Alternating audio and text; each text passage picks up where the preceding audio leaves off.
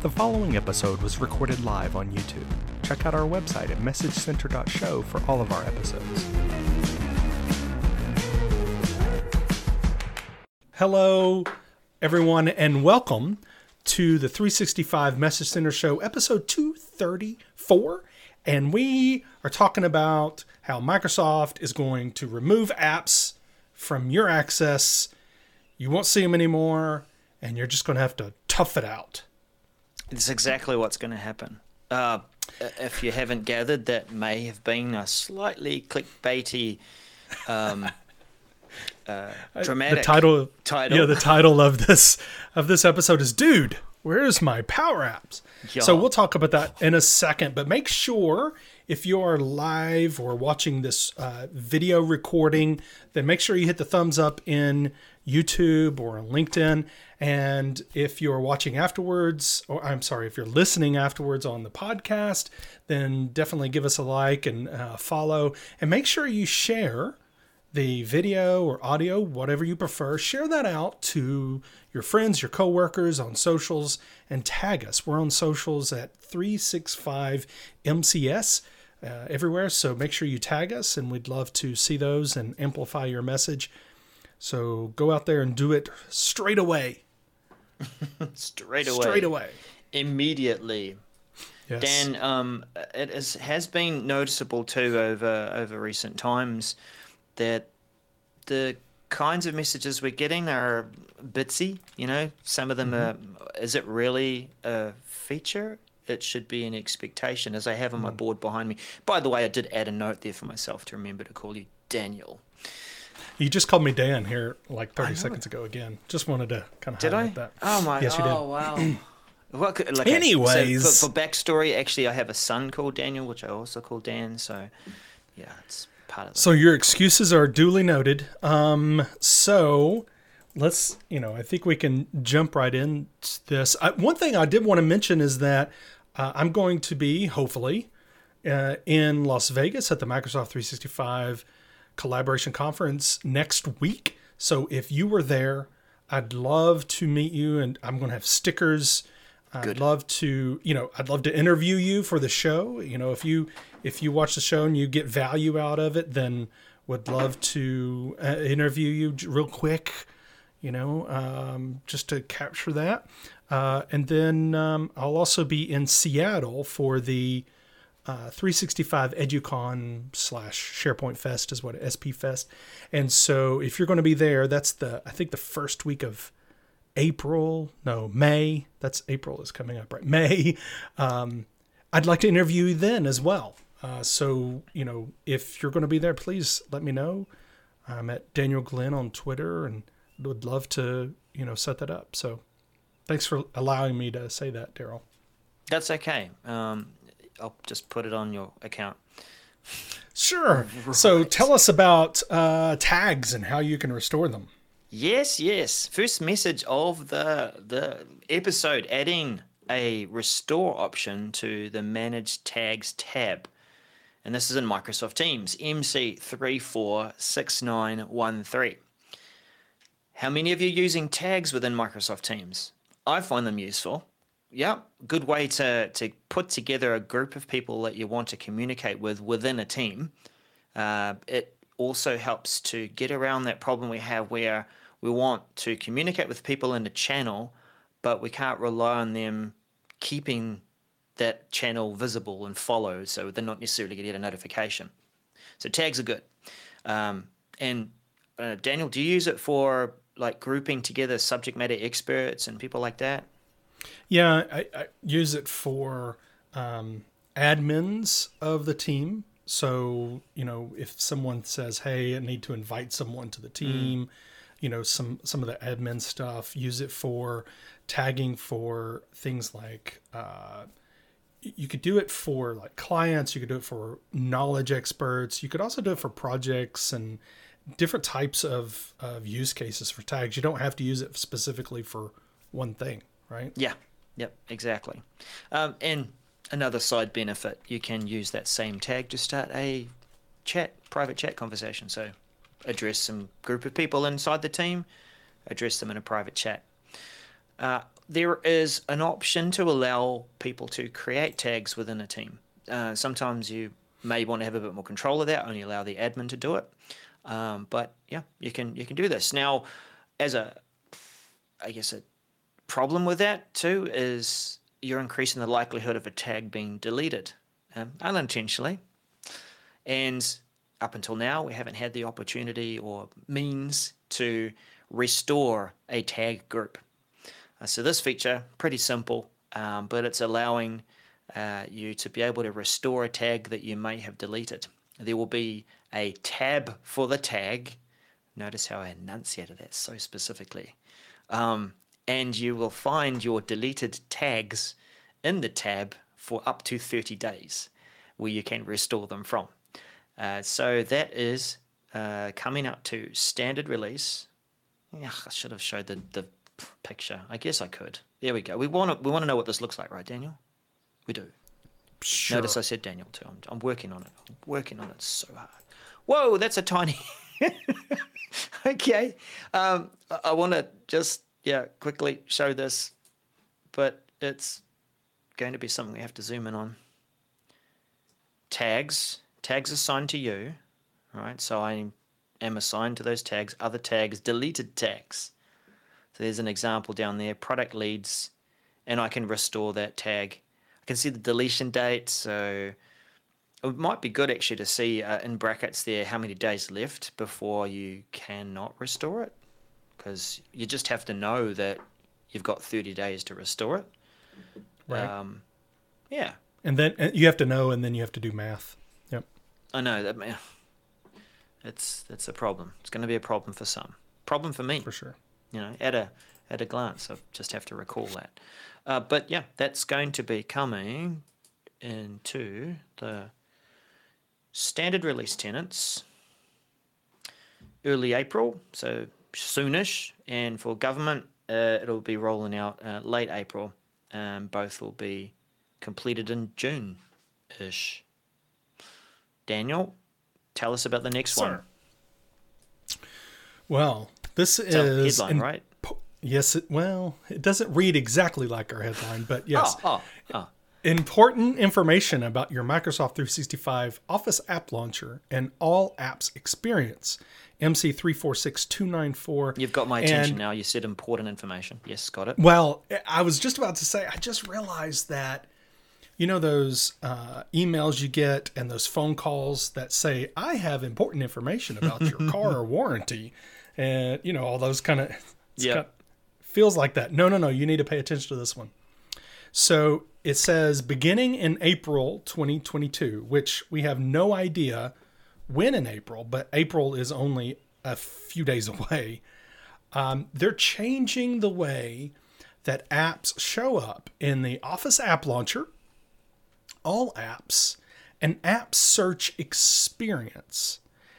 And they're saying that it would only list relevant apps. Those are Dynamics 365 apps, Power Apps, and Azure Active Directory integrated apps. So they're only going to show relevant.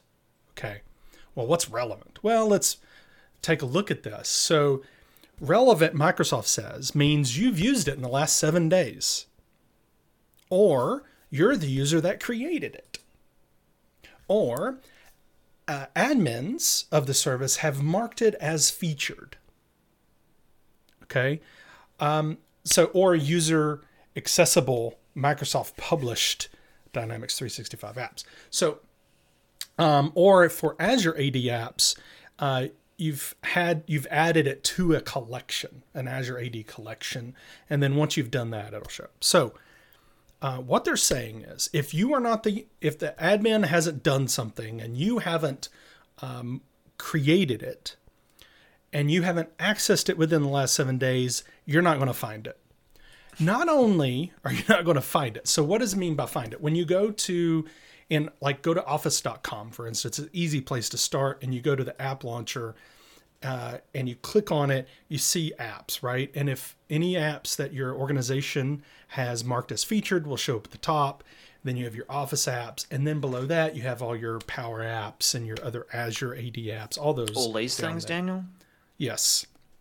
So you'll see a bunch of those. And then if you click on the link that says all apps, it opens it up in the Office.com experience of seeing all the apps. And there's some filtering that can happen at the top with all apps, and then you can click through and see all your power apps and etc. So what they're saying is and then also in the search here, you're able to search for the app and it will find it for you. Okay. Now, this is pre this message, this update. After this update, if you haven't gone to that app in 7 days, think of an app that maybe you use once a month. Let's use that as an example. Okay. There's a power app that you use once a month. You didn't create it. Your admin has not marked it as featured.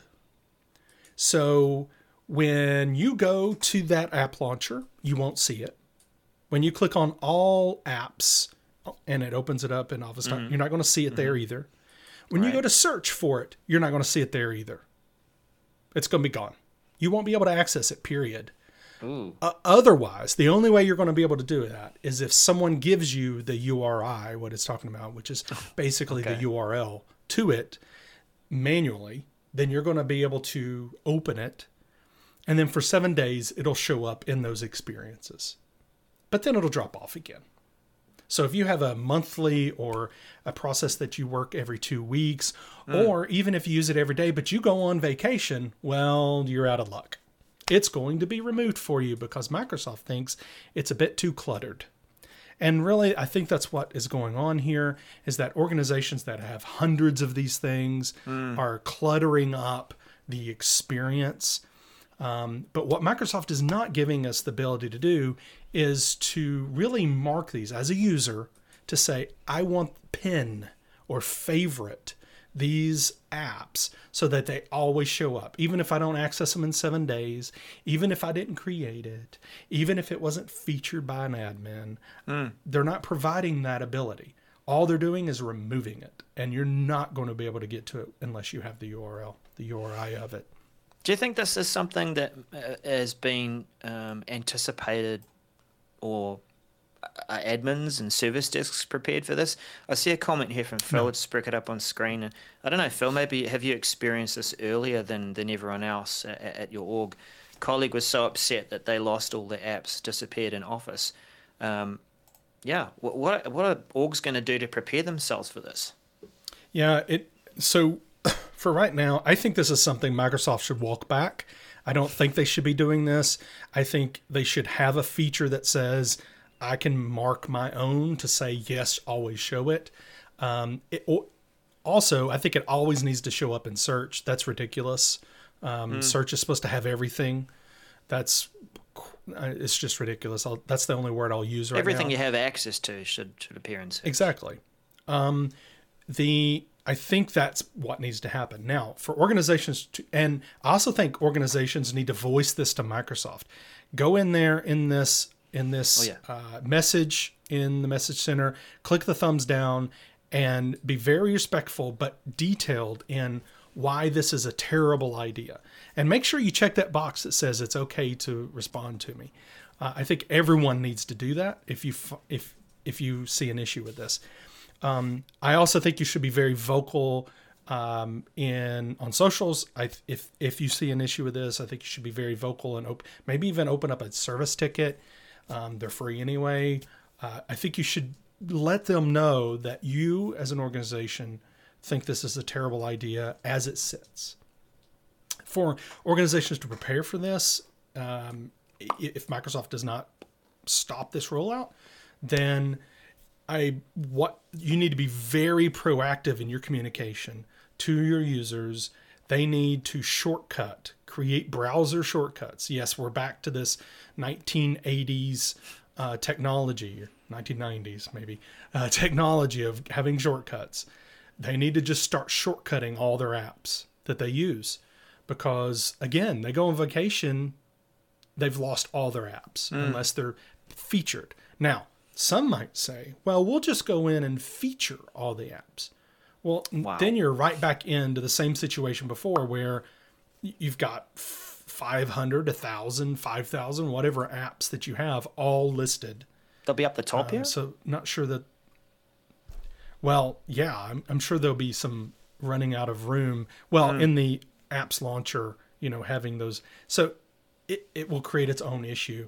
I think from a service desk perspective, you're going to have to just have a list of saying, okay, contact the app owner, have them send you a shortcut.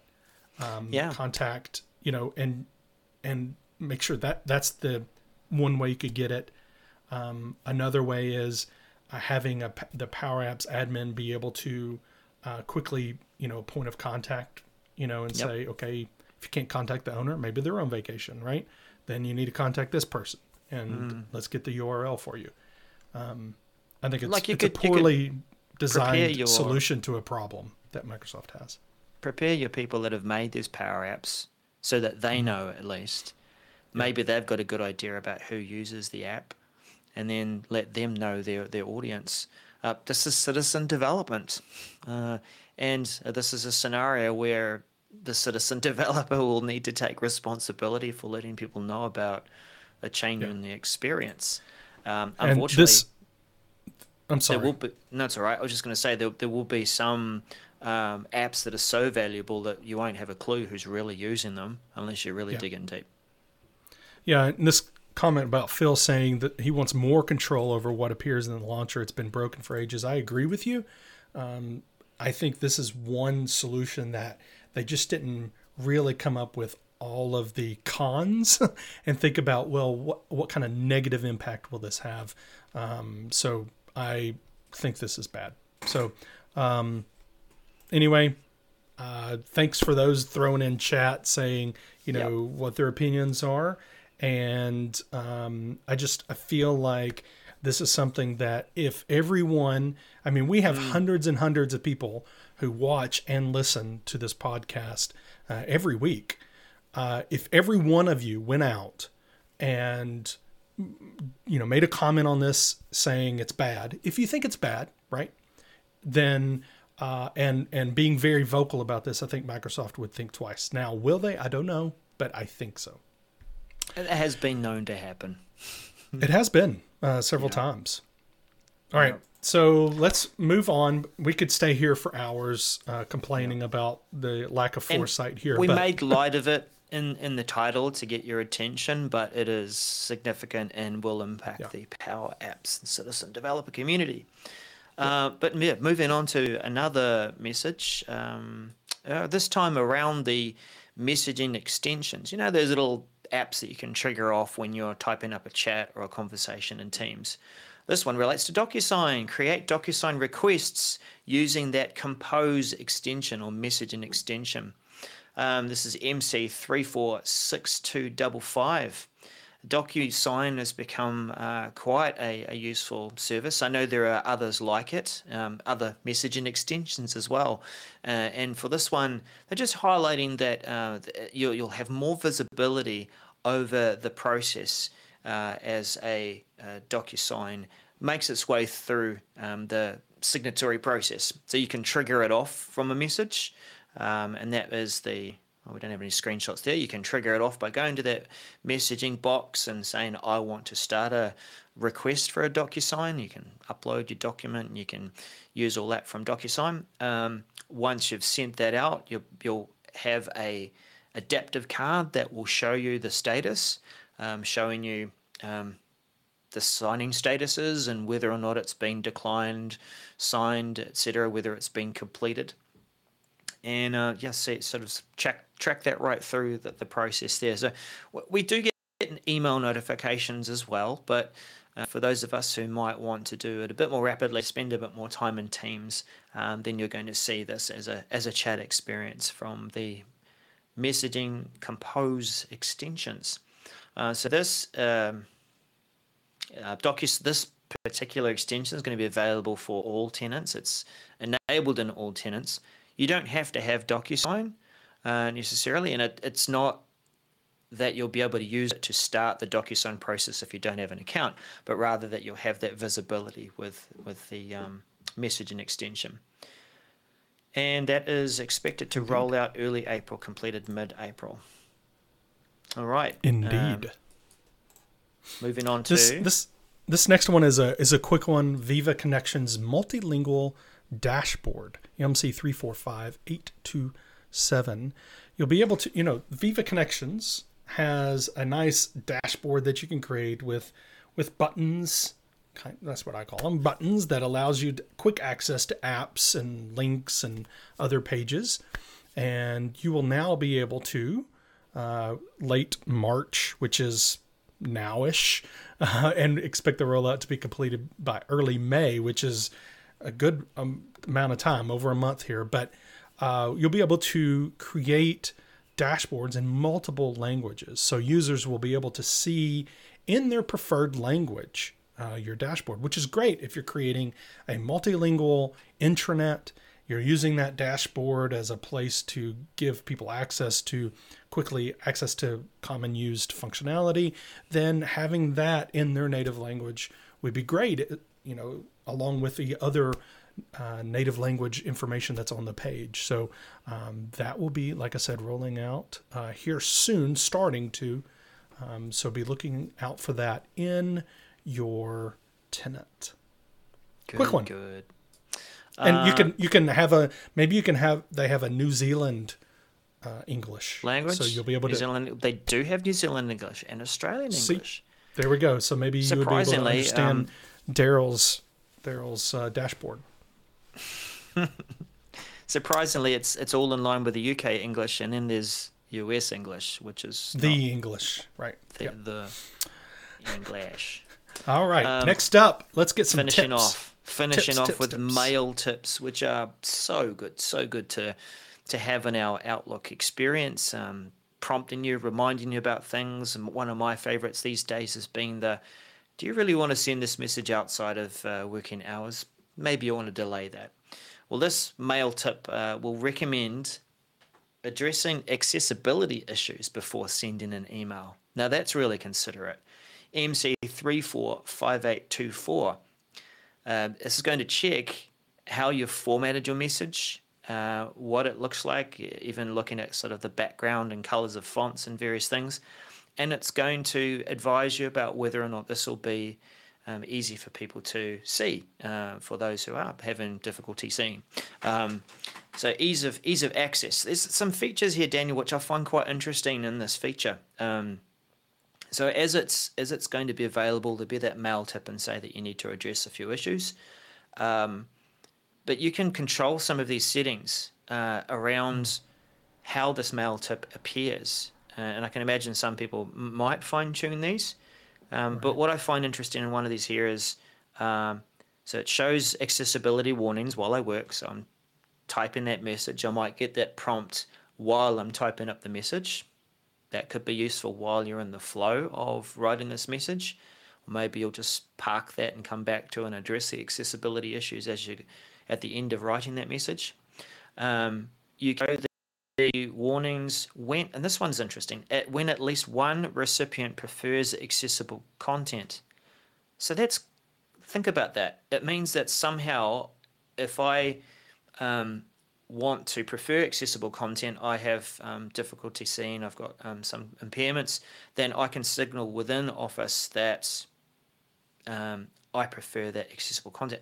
I don't think it's necessarily a tag or a tick box, is it? It may be just because you have set your themes or things to high visibility or high contrast, all those sorts of settings, that would signal back to someone who's sending you a message that you should tweak it and make it more accessible. What do you think about that? Yeah, and I think that's right. Although I'm wondering if there is an option.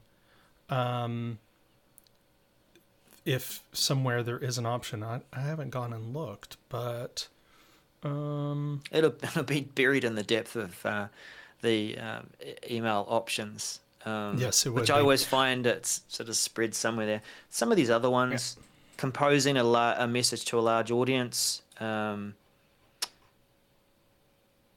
that one, so the previous one though would be for internal people. Oh, right? yeah.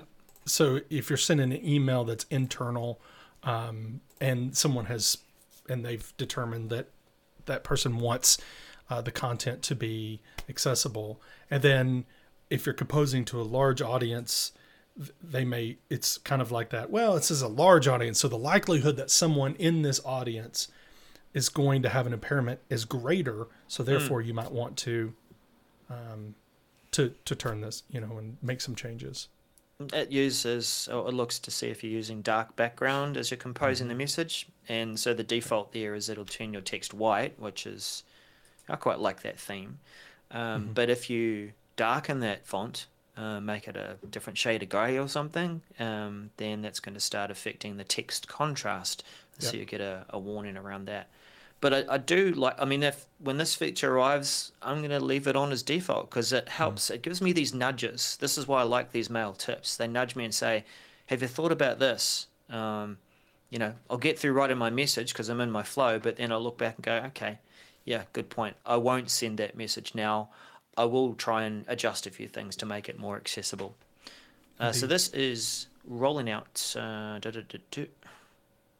Expect to roll it to semi-annual... haven't seen anything like this for a while. Semi-annual channel to begin mid-July and completed late July. So that's back to whatever cadence you are receiving your updates, monthly, semi-annual... Your Office updates. Office updates. Yep. Correct. Yeah, thank you. Yep. But that is it for our list. Yes. And quite a varied list of messages it was. Do see some ongoing conversation about our headline really there too during that's all good fair points. So just make sure that, again, make comments on this video or on this audio podcast. Make sure you are following us on socials, but give information back to Microsoft. If any of these messages, including our headline, affect you negatively or positively, give that feedback to Microsoft. Every one of your messages is read by them, and you could have an impact. And again, would love for you to share our episode out so that others know what's going on within Microsoft 365, and make sure you tag us at 365 MCS so we can amplify your message. Great. Well, thanks again. We'll see you again next week. Bye for now. Bye-bye.